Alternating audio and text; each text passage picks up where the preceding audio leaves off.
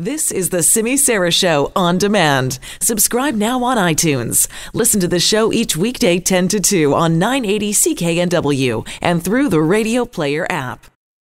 You know, we're making progress in the fight against cancer. And yet, even as we do that in some areas, we're continuing to see trends in cancer cases in others. For instance, this new study has found that the rate of cancers related to obesity is rising among young Canadians. So this new study looked at more than 5 million, million cancer cases in Canada from 1971 all the way up to 2015. So what else did they learn? Well, let's find out now with the help of Dr. Christine Friedenreich, who's the cancer epidemiologist with the Department of Cancer Epidemiology and Prevention Research of Alberta Health Services and one of the co-authors of this paper. Dr. Friedenreich, thank you very much for joining us. Thank you very much for having me. So this is very extensive. So tell me some of the highlights of what you learned. Well, as you said, we had access to data for all Canada from 1971 to 2015. And so during that time period, there were over 5 million cancer cases that were diagnosed. And what we have done in the past with the Canadian Cancer Society is to look at overall cancer incidence trends for all cancers combined. And in this study, we were actually able to break it down into 10-year age groups from age 22 plus over age 80. And we were able to look at 16 different cancer sites, which were the major types of cancer. And we looked at all of these trends by age cohorts and also by birth cohorts. Okay, so what did you find?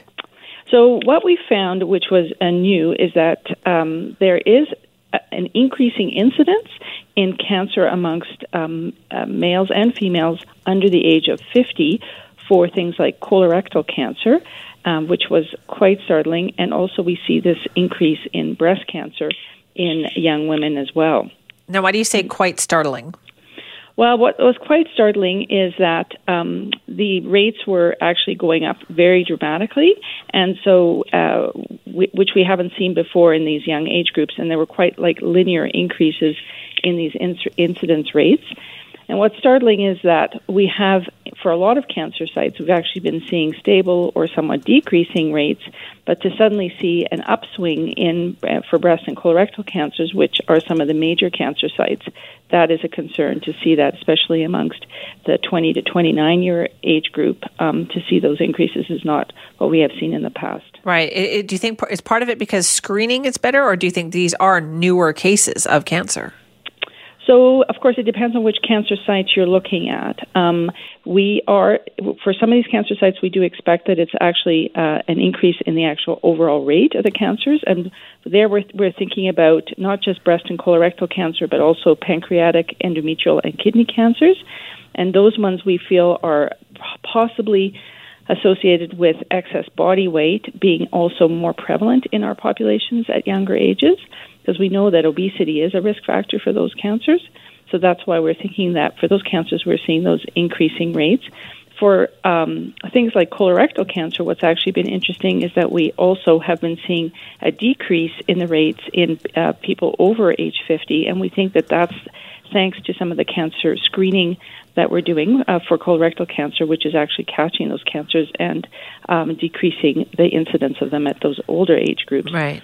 That's so interesting what you said there, though, that we know that obesity is a risk factor for cancer, but I'm not sure everybody knows that. They know that obesity, you have a potentially higher risk of diabetes or high blood pressure, but also cancer? Yes, it's very, very interesting that there's a lack of awareness of that. We also know that physical inactivity is a risk factor for cancer, and obesity and physical inactivity go hand in hand. And so we've actually shown in other research that we've done that was published earlier this year that excess body weight is projected to become the most important risk factor after tobacco in the next 30 years, because we projected the incidence rates up to 2042, and we see that excess body weight actually becomes very, very important. Do we know why that is? What is it about the excess body weight? Well, so for a lot of these cancers, they're hormonally driven cancers, and we know that if somebody is overweight, it increases a number of other factors that are associated with cancer, like insulin resistance, inflammation, some of the sex hormones like estrogens that are associated with breast cancer. If somebody is overweight, all of those other biomarkers also go up, and that also helps increase the risk. So obesity on its own has an effect, but it also has an effect through these other pathways as well. Okay, and when you say obesity, how much past your ideal weight? Like what percentage of body fat are we talking about? So we're usually looking at body mass index is the measure for sort of overall excess weight, and so the for that index, that's your weight in kilograms divided by your height in meters squared, and so a normal healthy weight would be between 18.5 and 25 or 24.99, and 25 to 30 would be considered overweight, and above 30 would be considered obese, and then above 40 would be considered morbidly obese. And so what we've been seeing over time is that there's a trend of more and more people who are no longer in the normal weight sort of BMI category, but they're in the overweight and obese category. And that's happening at an earlier and earlier age. And is that something that has developed over what, like 20, 30, 40 years? When has that happened? Yes. So we've definitely been seeing that increase over the last, actually going back to the mid-1980s, we can see a steady increase in the prevalence of obesity, and it's just continuing to rise. And so what we really are hoping is that these kinds of research studies will help identify some of these trends that are alarming, and that will then lead to more research to try to understand what's underlying those trends and whether, if obesity is the main risk factor, that we can actually start targeting some primary prevention programs to try to curb the prevalence of obesity in the population. Right. Do you think more work needs to be done, though, to raise awareness? Because as we were saying, not a lot of people know about that risk factor. Yeah, so we've been working very closely with the Canadian Cancer Society on this study as well as the previous one that I just mentioned. And we have launched a lot of sort of media campaigns and also trying to raise awareness through all sorts of educational programs because, as you said, it's something that people don't have an awareness of, and it is important to recognize that not only do we have to be worried about, as you mentioned, cardiovascular disease and diabetes with excess body weight, but we also need to be concerned about it for cancer. When you mentioned the breast cancer rates as well, has pre-screening done a lot to combat more awareness about that?